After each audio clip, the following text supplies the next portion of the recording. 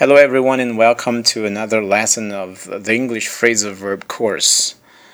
This is a free audio lesson to help you learn how to use some phrasal verbs in context. So, today we're going to be talking about the phrasal verb tear down. Tear down. When you tear down a building, you deliberately and completely destroy it. Example 1. They torn so many old buildings down in my hometown that I barely recognize it. Example 2. A lot of smaller homes in the suburbs are being torn down and replaced with larger ones.